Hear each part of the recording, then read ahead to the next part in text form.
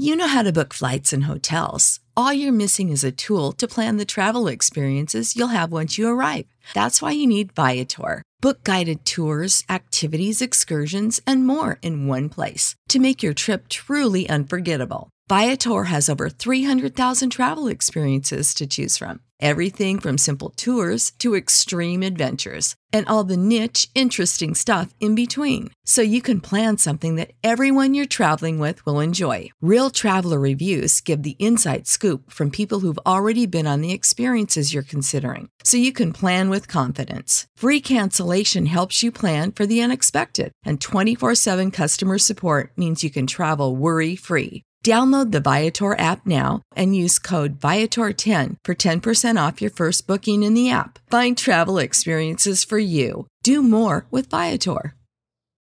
Without the ones like you, who work tirelessly to keep things running, everything would suddenly stop. Hospitals, factories, schools, and power plants, they all depend on you. No matter the weather, emergency, or time of day, you're the ones who get it done. At Grainger, we're here for you with professional-grade industrial supplies. Count on real-time product availability and fast delivery. Call, click Grainger.com, or just stop by. Grainger, for the ones who get it done. Well met, fellow adventurers.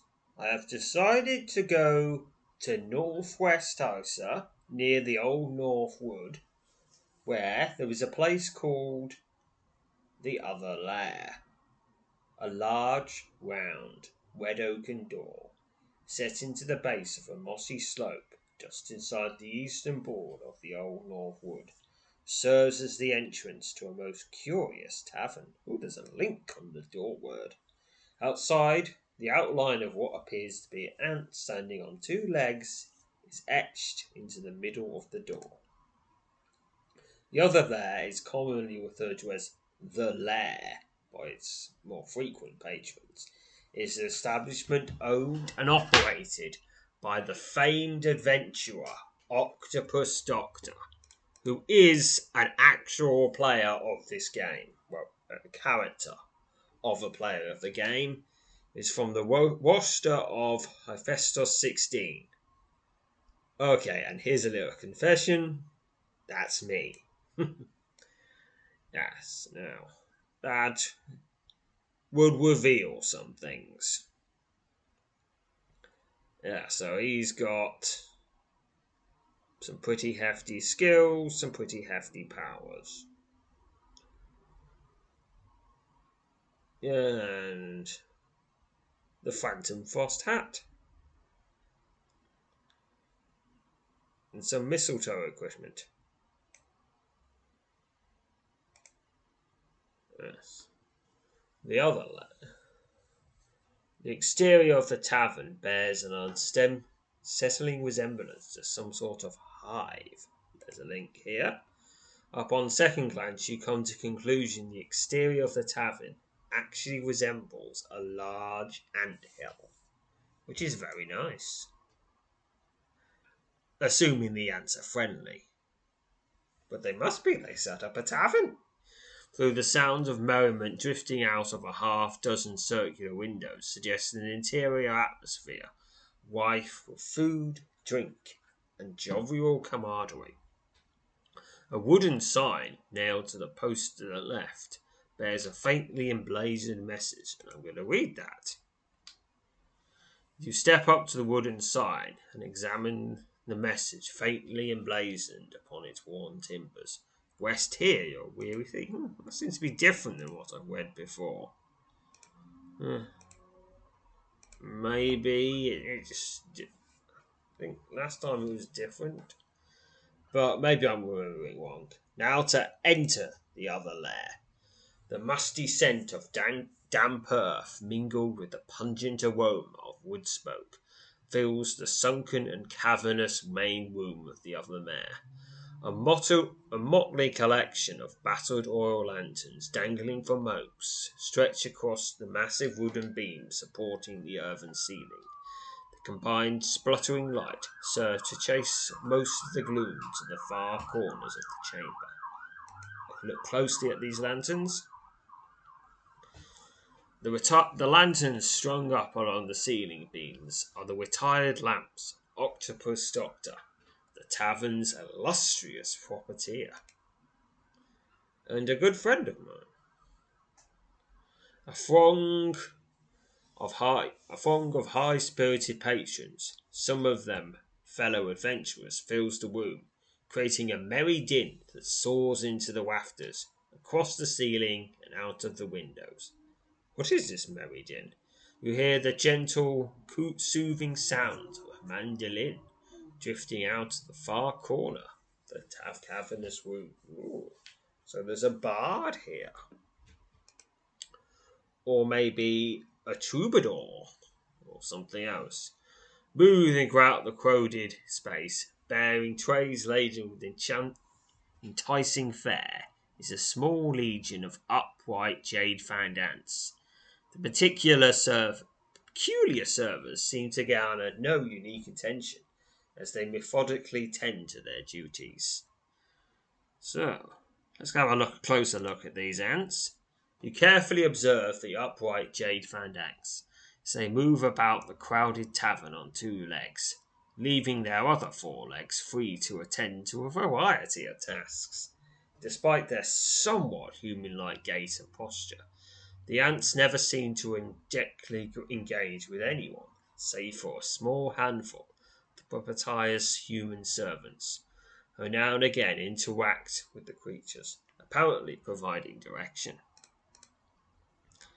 So, quite a lot of things I can do here. Can order food and drink, seek out the tavern keep, engage with one of the ant servers, throw some darts, move about the room, and of course, leave the tavern. But I don't want to do that yet. I'm just going to go down this list systematically. Order food and drink. Renowned for the fortified nature of its varied ale, the unique character and makeup of its ales, the other lair has become a favourite haunt for locals and a preferred stopover for hungry travellers. According to long-standing rumours, the Jade Fang servers are directly involved in the preparation of the tavern's food and the brewing of its ale. Despite their inability to directly communicate with patrons, the upright ant servers prowling the comm room are capable of understanding and fulfilling any request made for food or drink. So, order some food. You signal to one of the Jade Fang servers. Let's look closely now. You carefully observe. Oh no, it's the same as last time. Who, upon receiving direction from a human server, scuttles over and stands silently before you, apparently awaiting you to voice your order for food. So, here we are. Order the day's stew. They all require at least one gold token, and I have a lot more than that. I have 134,251 to be precise. Order the day's stew. The day's stew, a thick, enticing brace composed of mossed wings and beetled legs, proves every bit delicious as its aroma and presentation suggest. After emptying your bowl, you lean back in your chair and spend the next small while observing the seemingly incessant bustle of the tavern's main room. At length, you rise and make your way across the crowded space. Alright, let's order food and drink again. Order food. Order the roasted hare. Now, presumably this happened on another day, because otherwise I'm going to get really, really fat. Wonk. Despite having been roasted well beyond your usual preference, the hare proves both succulent and flavourful. Served on a bed of cream, some of which you are not certain are edible. The charred rabbit is almost more than you can eat, though in the end you manage to leave not a single wayward scrap on your plate. Having concluded your meal, you stand up from your table and make your way across the room. Alright, food and drink. Food. The smoked trout. The smoked trout is smaller than you imagined, but the entirety of the plate, which includes a wedge of cheese, a thick chunk of hard bread, and a small heap of steamed snails, proves more than enough to satisfy your appetite. Snails. Perhaps they're delicious. I wouldn't know. I'm a vegetarian. And before I became a vegetarian, I wasn't French. So I don't know what snails taste like. And I'm not French now either. You can't just become French by accident. I think there's a process. I think it involves either having a French parents or some really complicated procedure. Not looked into it though. Proves more than enough fare to satisfy your appetite. After finishing the generous serving, you spend a few moments observing the bustle around you before rising and making your way across the crowded chamber. Now, with these player-owned taverns, it tends to be things happen after you've looked at all the links. Order some food. Order the seasoned bear. As you might expect, the bear, delicious and blackened to near perfection, is greasy but delicious. Resting atop a mound of mashed turnip and smothered in steamed snails, the thick steak is among some of the finest fare you've ever tasted. After cleaning off your plate, you rise from your table at which you're seated and stroll across the crowded room. Okay, and back to the main room. Gonna order food and drink. Order food. Okay, I've done all of that. Order ale. You signal one of the J-Fang servers, who upon receiving direction from a human server, scuttles over and stands silently before you, apparently awaiting you to voice your order for ale. The tavern's speciality, known as ale, often proves, to say the very least, a most interesting concoction. Well, obviously I'm going to have ale, because, if ale's nice, then ale has double the ale, so it'd be even better. So order the ale. The ale, a strong, bitter, complex brew.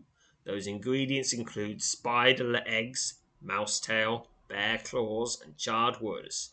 Is a surprisingly pleasant and fortifying drink. After finishing your flagon and glimmerting your way through an unusual, lingering aftertaste, you feel a sense of warmth rising from the pit of your stomach. Awash in the jovial spirit imparted by the strange ale, you make your way across the common room, finding that you now need to take special care with each step.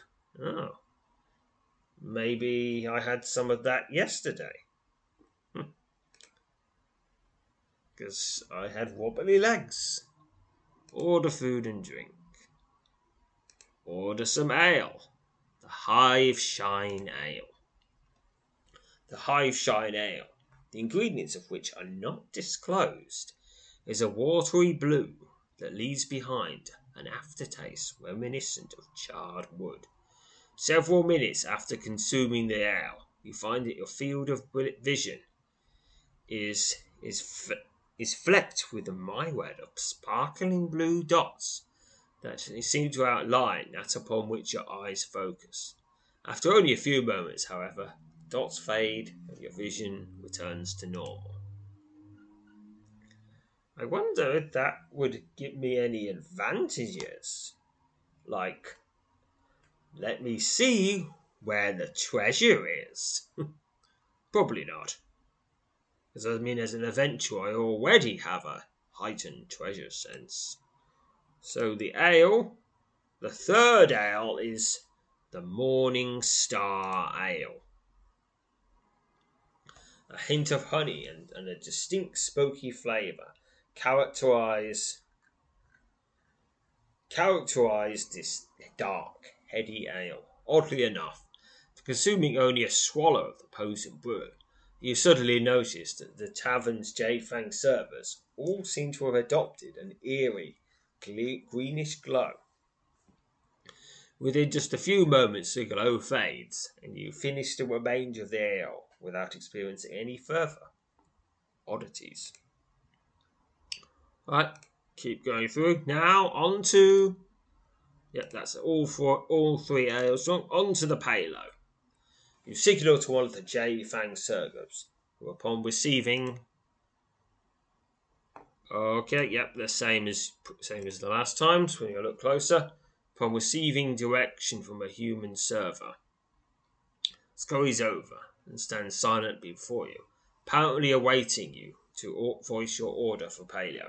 The tavern has two small cauldrons from which they serve two distinctly different brews of paleo. Paleo from the ornate Kalo.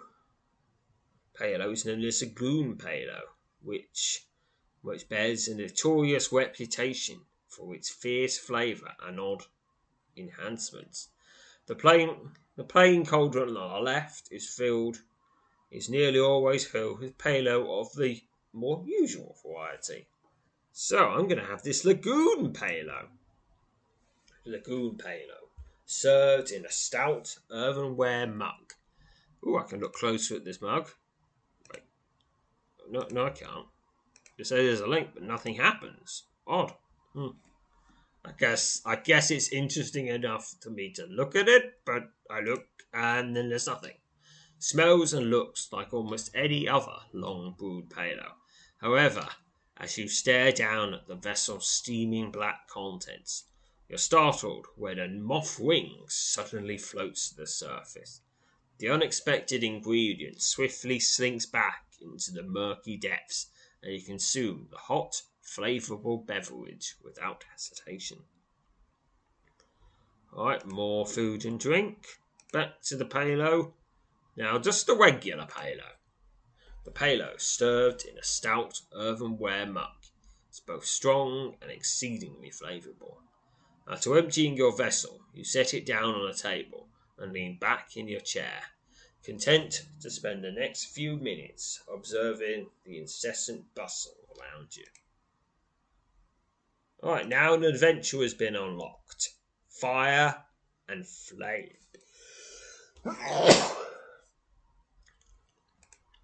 But I'll save that until I've done everything else here. Now, seek out the tavern keep. You find the tavern keep, a heavy-set, white-haired man named Idrisol, giving instructions to one of his human servers. He cordially greets you and asks, is there anything you need? I'm just going to have an old chat, converse with him. You begin conversing with Idrisol and quickly enjoy the tavern keep enjoys talking. As he prattles on about things of no particular confidence, you consider attempting to steer the conversation towards more interesting topics. Ask about the Jade Fang servers. Quite a sight, aren't they? Said Idrisol. To be honest, I don't know how we'd manage around here without their help. Suddenly, a lot of brief concern passes over the tavern keep's face. Still, it would be a different story if the magic that keeps them as they are, upright and all that, was to fail. Shiver just to think of it. Idrisol excuses himself, bids you farewell, and moves off to tend to one of his many duties. Alright, there's another thing to talk about. Inquire about the tavern's owner. Our proprietor is, of course, none other than Octopus Doctor, said Idrisol, making mention of the famed adventurer who owns the tavern. He's not here all that often, though, which should hardly be surprising. After all, he wouldn't amass such an incredible collection of accomplishments by spending his day here. The tavern keep goes on to tell you several interesting anecdotes involving Octopus Doctor, politely excusing himself to tend to one of his many duties. Have we tried the ale? He asks as he steps away. You might have a go at it. It's in rare form today, if you know what I mean. Okay, engage with one of the ant servers. You take several attempts to engage the ant servers moving about the crowded room, but the upright jade fangs take no apparent notice of you. Seemingly single-minded of purpose, the ant beings regard you as little more than an obstacle around which they efficiently navigate en route to their target locations. You note that each of the ant servers has a small, sparkling square of green stone attached to the base of their left rearmost leg. What is this square of stone? You closely observe the stones attached to the ant leg and note that every so often a faint greenish glow emanates from the sparkling stone. When this happens, the ants seem to freeze in mid-step for a fleeting instant before resuming their usual swift and accurate movements. Ooh. One of the ants, holding a tray aloft with all manner of food and drink, nearly collides with you, but gracefully twisted aside, continues on its way across the chamber. Okay, next up, gonna throw some darts.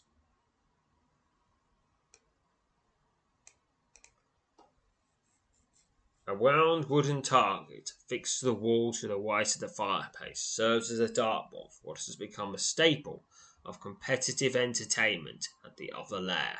Patrons can often be found hurling a round of darts, hoping to earn a place on the record. A list of the top scores obtained by those who've tossed darts at the target. A thin, white-haired man, perched on a nearby stool, watches closely as darts are hurled at the target, often sharply criticizing the owner's aim or technique. Who is this white-haired man? The old man looks away from the current round of darts and greets you warmly. He introduces himself as Triboar and says that he was once considered the best dart hurler around.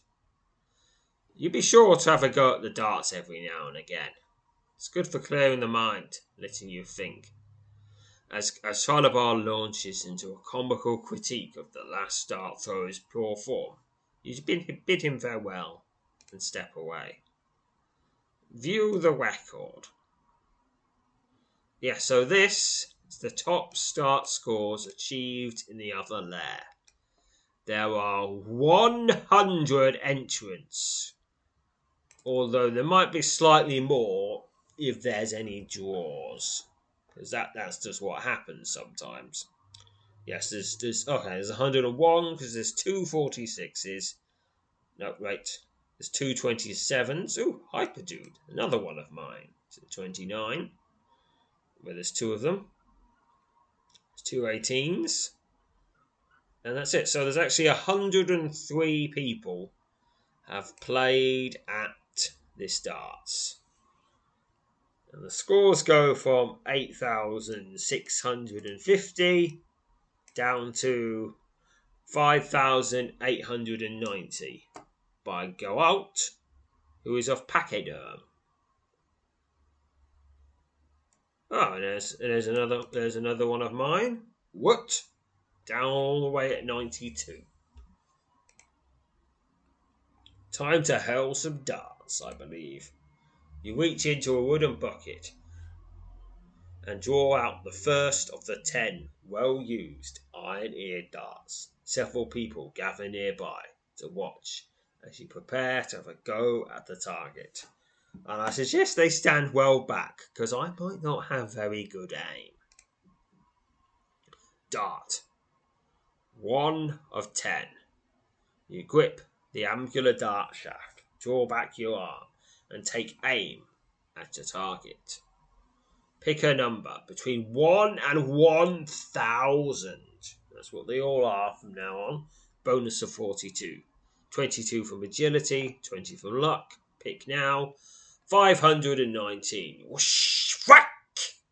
The iron-eared missile streaks through the air and lodges itself just outside the centre of the target for 519 points. Hurl dart number 2. You grip the angular dart shaft, Draw back your arm and take aim at the target. Bonus of 44. 24 from agility now. Just keeps going up for some reason. Pick now. 1,038. So that's nearly the highest score I could possibly get. The Iron-eared missile streaks through the air and plants itself in the dead center of the target for 1,038 points. Alright, third dart. Same again, but bonus of 46. Because the agility keeps rising, you equip the angular dart shaft. Draw back your arm and take aim at the target. 884 from that. Okay, and 338. Hold dart number 5. Right, bonus of 50 now. 1,005. That's a very respectable score. And dart number 6. Bonus of 52. 770. Dart number 7. 937. Dart number 8. 979. Okay, I'm not at the bottom now. Pick now. Dart number 9. 151. The Iron-eared missile streaks through the air and embeds itself in the outer wing of the target for 151 points. I don't know how this dartboard is arranged that can have such a range of points. Because it's not any dart that I've ever seen. Because in those, there's a huge range of points, but you can get from 1 to 60, but you can't get a range of more than 1,000.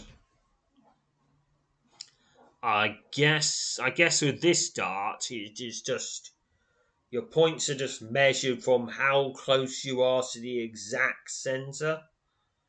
Because then of course you could get a huge range, especially if it's really finely gradiated. Here's the 10th and final dart. Get a bonus of 60, 40 from agility, 20 from luck. I guess the bonus goes up as I get more focused, get more into the darting zone. Pick now. Whoosh. The 926. Thwack! The Iron-eared missile streams through the air and plants itself near the center of the target for 926 points. And that's all 10 darts. I've got a score of 7,547. And that's my best score, because it's my only score. Maybe I'll be able to raise it later. Maybe not. Maybe I won't even try. As the next player moves up to collect the 10 darts you've just thrown, you step back momentarily to admire your handwork. Be sure to save your game so your score will be recorded.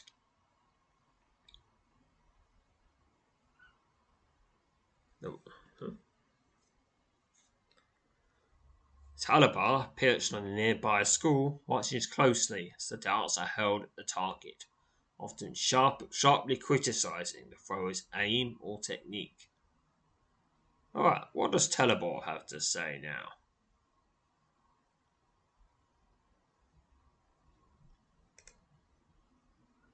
Oh, he doesn't have anything to have to say. I'm going to save the game, I think. Yep. Leave the tavern, save the game. Maybe that'll unlock. Because I know from experience that he has something to say. Telebar looks away from the current round of darts and greets you with a nod. We enjoy tossing the darts around, he says. Might be willing to teach you a few tricks, if you could help me out a bit. Real tricks, if you must know. Interested? What? Making an arbitrary number higher? Well, you've got my interest, especially since it leads to nothing at all changing. And those are the best type of numbers to arbitrarily make higher. I am interested. Telebar rises from his stool and draws you aside, where he speaks in a hushed tone. You learn that nearly 2 years ago he loaned a special statue of his to an adventurer embarking on a quest to slay a fearsome carnage crawler that makes its cave in a lair. It's its lair in a cave in the Trollneck region of southern Deckwood. He tells you that the adventurer never returned from the excursion and was, by all accounts, devoured by the carnage crawler he sought to slay, a fearsome spestrian known throughout the adventuring steppe as Feaster. Lad to whom I led the bag isn't the first, and won't be the last who becomes a meal for that fiend, he says, scowling as he references Feature. I'd very much like to get that satchel back, but I'm not sure how much hope there is to be found in such a notion. Unless someone like you would consider such a task. When you inquire about the lost satchel, a faint smile creeps across Tyrabor's face. Tyrabor seems reluctant to reveal too much about the satchel, providing only sketchy details about the lost sketch and his reasons for desiring its return. I guess, yeah, that makes sense. Don't describe it in too much detail, then there's no chance I could make a fake one. And get these darting secrets without doing the adventure. You learnt the bag, which he claims is magical in nature, benefits different bearers in different ways. In the case of the man who last took it, I was certain it would allow him to pull off his tricky task, he says, shaking his head. Now, he says, as is now plain to see, he did not. He never came out of Feaster's lair, and neither did my satchel. Thought of it just lying in a place like that. Horrible. The old man sighs, and tells you that if you could manage to venture into the carnage crawler's lair and retrieve the satchel, he would gladly teach you some dart-throwing tricks. Accept the task of retrieving the satchel. Talabar smiles and nods when you tell him you accept the task. I knew I had you figured, White, he said. You bring me that satchel, and I'll show you some tricks with those darts. I'll have you near the top of the record in no time at all. You mark my words. The old man spent the next small while detailing for you the exact location of Feaster's lair, a cave in the Trollneck region of Feckwood in eastern Tysa. Bit more than just a hop from here, I'm afraid, he says, but you're not a stranger to travel, or I'm quite mistaken. My best advice to you, my friend, is to avoid tangling with Feaster altogether if possible. Find the satchel and get yourself out of there. Carnage crawlers are nasty things in general, but Feaster, based on what I've heard, is something else entirely. Chalabor describes the satchel, telling you it's a large leather bag engraved with a bright yellow letter R. Though you didn't ask what meaning is attached to the R, he says. But there, now you know what it looks like. Letter R. Is this Wakamawakara? Maybe. Maybe he had it for a bit, and he had a perfectly decent magical satchel, and he thought, no, gotta put my letter on it.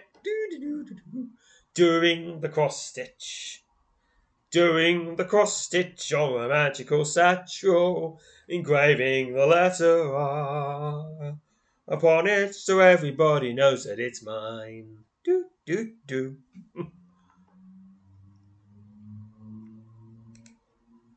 Telebar thanks you for agreeing to try and recover his satchel from Feaster's lair, and again warns you to take care. How you go about things is up to you, of course, he says. But there's no need for unnecessary heroics. Oh, please. Heroics are never unnecessary. All I want is that satchel. And you want to return here one piece so I can teach you some tricks with the darts, White. You bid Tyler farewell, promising him you'll do what you can to attempt to retrieve his satchel from the cave. I've no doubt that you will do your very best, he says, promptly returning his attention to the current round of darts, which immediately earns the thrower a burst of his biting criticism.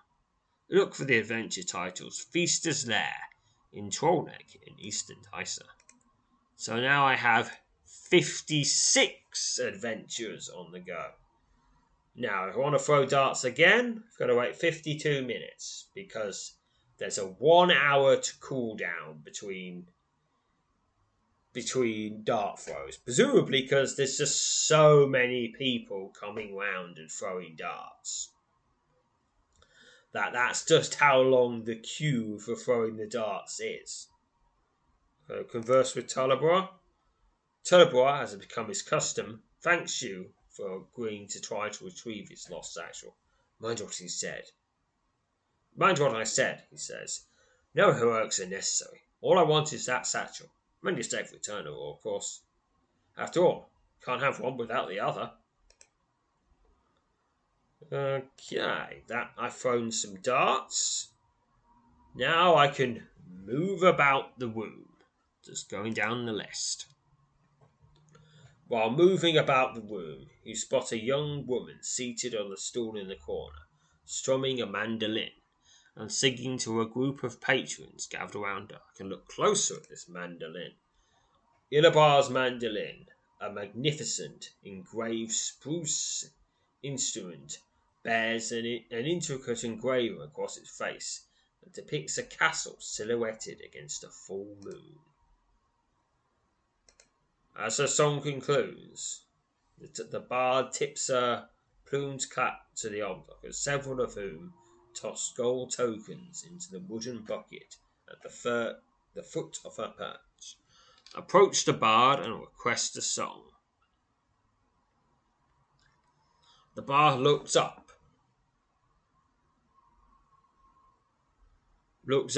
as you approach and winks, flashing you a crooked, friendly smile. He introduces himself as Ilabar, placing notable stress on each syllable of her name. I know an adventurer and I see one, she says. How about a song? A yarn? Anything particular strike your fancy? Here, how about one of these? The young woman names three songs and asks if you'd like her to play one of them. So, I could request Droll Shadow and the Charred Spell, Chest's Witch, and A Clawed Fortune. Ask if she knows any other songs. You ask Edibar if she knows any other songs. The young woman rolls her eyes and smiles. Of course, she says, strumming a mandolin. I know more songs than are grains of sand in the sea. Here, what about one of these? The young woman's names 3 more songs. Yep, so these are all procedurally generated song titles. There's a literally infinite number of them. Well, maybe not infinite. Presumably if you looked at the system in place, you could calculate exactly how many different song types there are, but I'm assuming it's in the millions. Easily. So I could request Tiny Whimpering Whist, Shattered Dragon and the Wistful Belt, and Tiny and Boastful Troll's Step. I'm going to request Shattered Dragon and the Wistful Belt, because that's just a cool sounding title. Ilabar, masterfully strumming her mandolin and singing with a soft, clear, well-honed voice, embarks on her rendition of Shattered Dragon and the Wistful Belt, which instantly draws in 1 or 2 of patrons. The song, a meandering, grim composition that evokes a strong emotional response from many within earshot, plays to a well-executed crescendo before gliding through its dramatic conclusion. When the song concludes, Inabar rises from her perch and bows, as several of those gathered around her applaud and toss gold coins into the bucket at the foot of her stalls. I could also toss some gold coins, or I could just bid her farewell and move away, which I think is quite rude since I actually requested the song. I can cross 1, 5, or 10 gold tokens into the bucket. I'm going to go 10. Ilgabar winks at you and flashes a crooked smile. Extremely generous of you. Thank you, she says. Let me know if you'd like to hear something else. My profound pleasure to play for you again. Request another song. Certainly, she says, strumming her mandarin. How about one of these? These are some of my favourites. Elebar quickly rattles off the titles of 3 songs. This Spirit and the Ghost. Vicious Winged Casque. Meridaka and the Splintered Eagle. Ooh, Vicious Winged Casque. That sounds like an appropriate theme to hear in a tavern. Elabor, masterfully strumming her mandolin and singing with a soft, clear, well-honed voice, embarks on a rendition of Vicious Winged Casque, which instantly draws a large crowd of patrons. The song, a short, jaunty work that invokes a strong emotional response from all within earshot, plays to a well-executed crescendo before gliding through its dramatic conclusion. And then the tavern keeper looked upon the smattered Vicious Winged Casque and said, Oi, you're going to have to pay for that. When the song concludes, Elebar rises from her perch and bows. I made up those words, if you haven't guessed. And several of those gathered around her applaud and tossed gold tokens into the bucket at the foot of the stall. 5 tokens this time. Very generous of you. Thank you. Let me know if you'd like to hear something else. It'll be my pleasure to play for you again. Yeah, so you could spend a long time just listening. Well, not really listening, because you don't actually get any music. Because that's just not how Swift works. So I could approach Inabar the Bard now straight away. Move around the room. You move about the room, taking in the sights and sounds that fill the tavern's main hall. After completely circumnavigating in the crowded space, you find yourself right back where you started.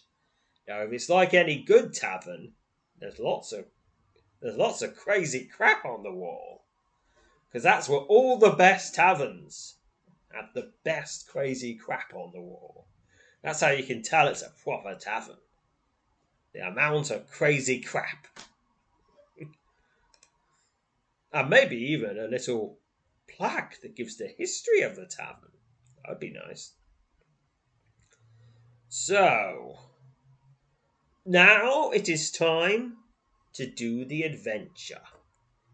Adventure for this location, one of the 56 adventures I now have available, is called Fire and Flame. The man sneers as he whips his head in your direction, his dark eyes blazing with the fire that seeps from his fingertips. Start the adventure. And so begins Fire and Flame.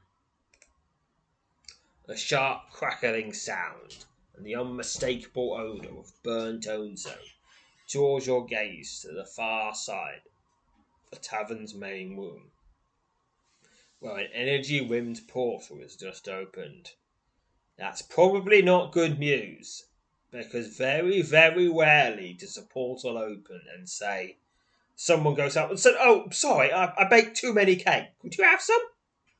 Or, someone comes out and say, "Oh, hey, look, I've got more puppies than I could use. Would you like to adopt one?" No, that doesn't happen. And no one comes out and says, "Hey, here we are. Here's the magical fiscal stimulus. Okay, here you go, 100 gold. Magical fiscal stimulus. Farewell!" That doesn't happen. Well, maybe it should. Magical fiscal stimulus. A wizard just opens a portal into your house and gives you some money, and then disappears. Yes, it's the new scheme to reinvigorate the economy. I mean, we used to send people around to do it, but it turns out bandits attacked all of them. So we have to do the magical fiscal stimulus instead. As the patrons in the immediate vicinity of the magical gates gasp in shock and shrink back, a thin, bald man in a dark blue tunic stumbles out of the portal and curses loudly. "This isn't Tweedledore, is it?" he says, scowling as his cold gaze scours the chamber. It smells almost as foul. Response to his harsh words, an angry murmur ripples through the common room, and several patrons begin closing in around the brash visitor. "Hey, don't insult the gaff. It has nice food, and nice ale, and nice palo, and interesting servers. Do not insult my gaff, at least until you've had some food and drink there. Then you can insult it. But you won't, because it's really nice food and drink." Perhaps realizing he's hopelessly outnumbered, the man steps towards the crackling portal and mockingly bows to the small throng closing in around him. Two of the tavern's Jane Fang servers, inadvertently at the floor of the encroaching mob, seem to adopt the mindset of the humans in their midst. The ants cast aside their trays and creep menacingly towards the uncouth visitor. Oh, he is in trouble. "Interesting," says the man. "That might partially explain the smell, certainly not the entirety of it." Suddenly, the bold man makes a sweeping gesture with his right hand, and a massive figure of flame erupts from the fireplace and flies across the room to stand at his side. "Oh dear, look, don't mess with fire. This is a wooden tavern. It's got wood." "Well, okay, look, I mean the walls and ceiling aren't wood, but the beams are wood, and there's a lot of alcohol here. It's not a good idea to mess with fire here. You could get people killed. You could have the roof fall in and crush us all. Don't mess with fire. Use another elemental. Maybe, I don't know, use a nice wind elemental. Maybe a water elemental. That'll make a mess, but it's not likely to destroy everything." Just considering. "The only way to be rid of a stench like this is to burn it away," he says, as the mob that is moving towards him shrinks away from the blazing fire elemental now stationed at his side. Okay, that escalated quickly. Now, look, I know, maybe you don't like the tavern, but don't burn it down. That's just rude. As the elemental terror begins stomping across the room, the tavern's patrons shriek and scatter, many of them bolting for the door. The bold man, apparently an elementalist of considerable skill, raises his right hand and with a delicate flick of his wrist sends a long bolt of flame streaking towards you. I have a few options here. Use elementalism, fortification, shadow magic, telekinesis, or I could just dodge it, like a normal person. but I'm not a normal person. What's the most likely to creep him out? I mean, I'm leaning towards elementalism, just to say, yeah, I can control the elements too. So there. Or shadow magic, just so we can go, what? What even is that? What is this magic? Ah, go back to my portal. Shadow magic. The use of shadow magic has failed. Typical shadows. They always decide to ignore me at a critical time. The bolt of flame slams into you and explodes with bone-jarring force, singing your flesh and sending you stumbling backwards across the floor. I take 75 damage. Having miraculously survived your encounter with the fiery missile, you defiantly stagger to your feet. Goodness, gonna heal from that. Because you're probably going to have to fight this elemental. And I want to be in good health to do that. The elementalist sneers as he whips his head in your direction, his dark eyes blazing with the fire that seeps from his fingertips. Look, don't start a fight in a pub with fire. Just have a regular bar brawl with fists. Non-fatal. Everyone leaves smiling. If they're drunk enough. And stupid enough. Which admittedly in a pub is two very easy things to find. As you move to confront the mage, determined to prevent him from causing any further harm, the massive elemental he summoned from the fireplace stomps into your path. The blazing behemoth, almost twice the size it was when it first appears, crackles with unnatural intensity as it swipes at altitude with its long, fiery arms. It's a massive fire elemental. And you really shouldn't throw fire elementals at me. I have had quite enough of fire elementals from all that Proving Ground 6 malarkey. And I'm not going to put up with it. I'm going to extinguish this fire elemental right now. Begin combat. Kill this enemy. The elemental swipes at you with arms of flame. And I will use my power of elemental fury. Ooh. Powerful anti-magic force. The aura surrounding your enemy. Okay, maybe if I try again. The elemental swipes at you with its arms of flame. Try it again. Elemental fury. A howling ice storm descends upon your enemy. 43 damage. So it swipes at me. Okay, 39, 31. A raging crimson inferno takes form and swiftly envelops your foe. Somehow, it didn't make it bigger, which is lucky. Deadly cyclone of Sloan and Earth surges at your foe.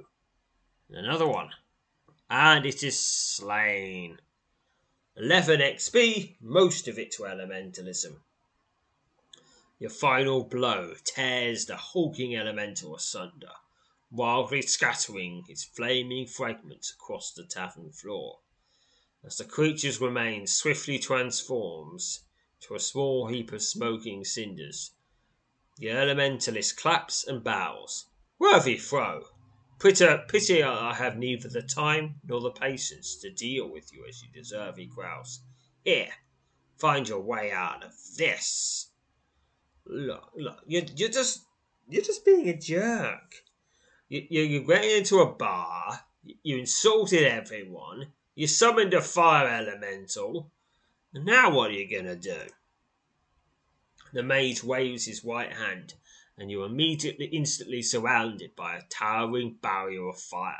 Panic engulfs you when the deadly circle of fire begins closing in, its wild flames licking at your flesh. Acting on instinct, you brazenly hurl yourself at the flames, hoping to fight your way out of the sinister snare. Pick a number. Bonus of 50. 20 from body, 20 from spirit, 10 from aura. So pick now.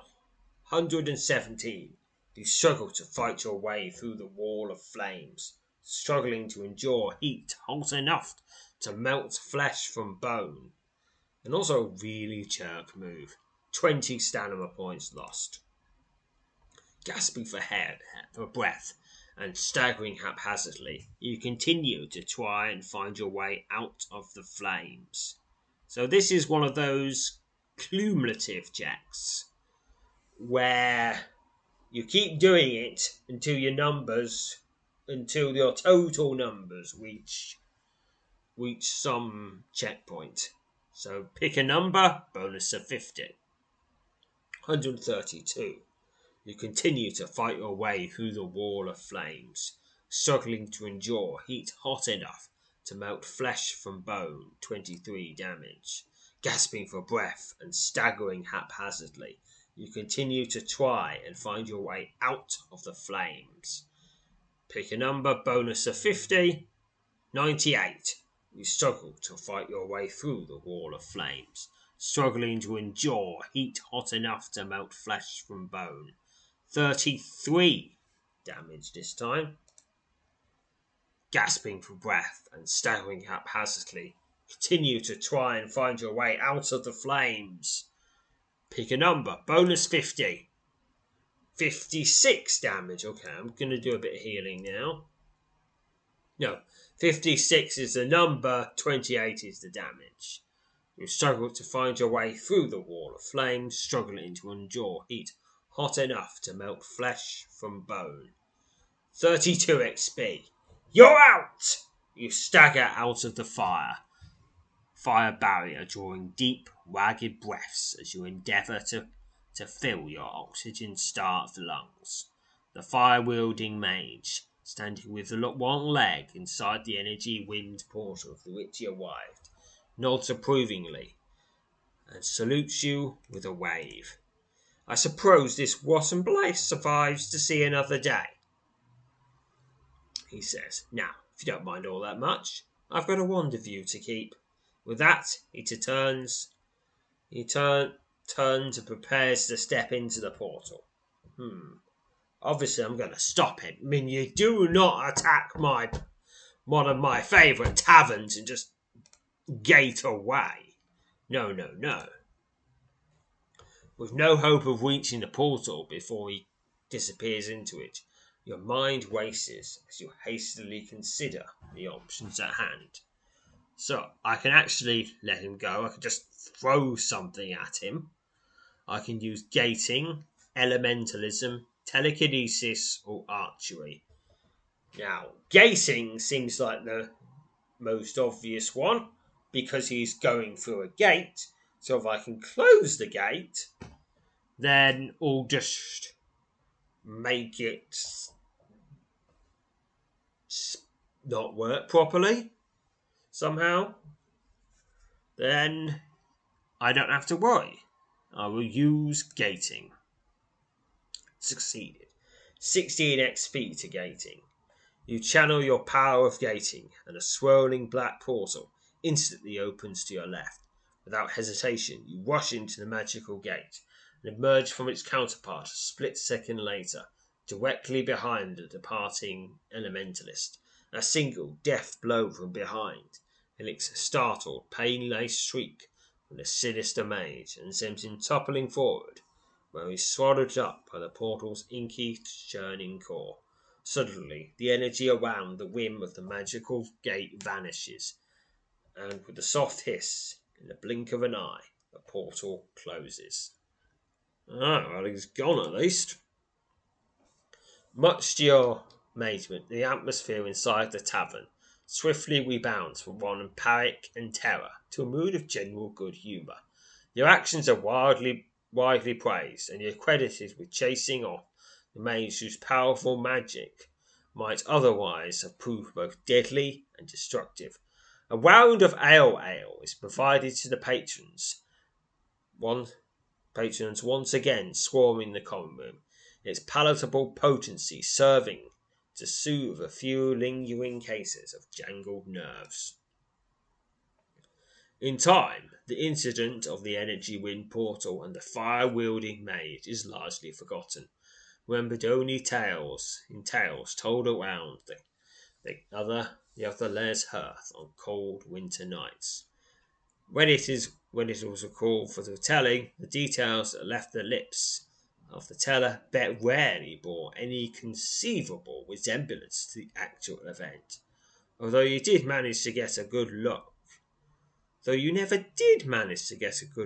at the maid's impressive mastery of elemental magic might easily have left to death and ruin. Something about the old man in the blue tunic was and remains strangely familiar. You may want to return to Great Lake House and investigate a strange flame-marked door. And that finishes this little adventure for 256 experience to general and just 16 XP to all skills and powers, because it is a rather small adventure. Now let's go to Gateleg House. Here we are.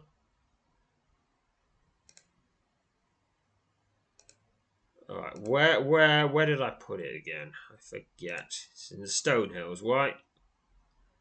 Great Ledge House. This is the main hall of Great Ledge House. With great effort and at no small cost, you have managed to fully restore both the house and its sprawling grounds to their original grandeur. Great Ledge House is now, with a few small differences, much like it was when it was first built.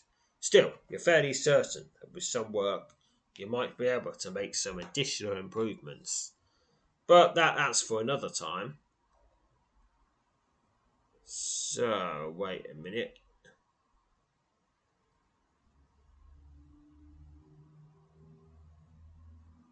Investigate the hidden layer? No, that's not it. That's not it. There's supposed to be something here. Purchase upgrades. No, that's not it. Maybe I have to save for it to apply. And then leave. Then enter again. No, there's supposed to be something that turns up. Supposed to be a little door, but I'm not seeing it. Not the battleground portal, no, that's been there before.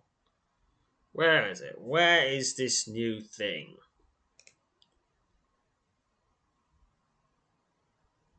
You may want to investigate a strange flame-marked door. I don't see it yet. Maybe there's something else I gotta do first. Let's see the residence wiki page. Okay, no.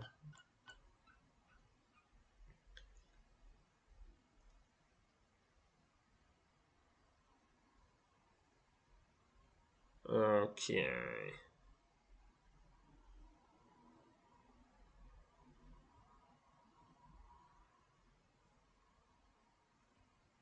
Oh, let's see. No.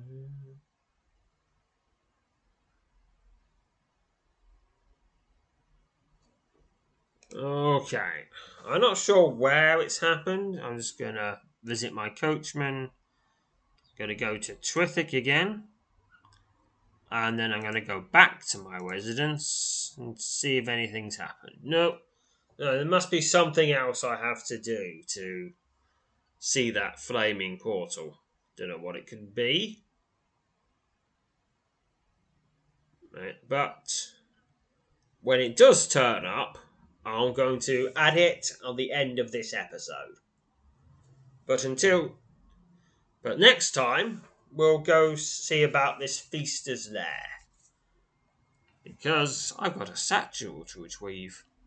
And I hope this isn't just some sort of elaborate murder scheme. Because that guy is actually a carnage crawler in human disguise. Because that would just be really silly. He just overestimated the magical effects of this satchel, and someone got killed. And also, I think I've probably got to deal with this Feaster before he sends anyone else to get the satchel, and that person can't handle it. But that's for next time. But until then, farewell, fellow adventurers. Support for this podcast and the following message come from Corient. Corient provides wealth management services centered around you. They focus on exceeding your expectations and simplifying your life. Corient has been helping high achievers just like you enjoy their lives more fully, preserve their wealth, and provide for the people, causes, and communities they care about. As one of the largest integrated fee-only registered investment advisors in the U.S., Corient has deeply experienced teams in 23 strategic locations. Corient has extensive knowledge spanning the full spectrum of planning, investing, lending, and money management disciplines. Leverage Corient's exclusive network of experts to craft custom solutions designed to help you reach your financial goals, no matter how complex they may be. Real wealth requires real solutions. For more information, connect with a wealth advisor today at Corient.com. That's Corient.com. Corient.com. You know how to book flights and hotels. All you're missing is a tool to plan the travel experiences you'll have once you arrive. That's why you need Viator. Book guided tours, excursions, and more in one place. There are over 300,000 travel experiences to choose from, so you can find something for everyone. And Viator offers free cancellation and 24/7 customer support for worry-free travel. Download the Viator app now and use code Viator10 for 10% off your first booking in the app. Find travel experiences for you. Do more with Viator.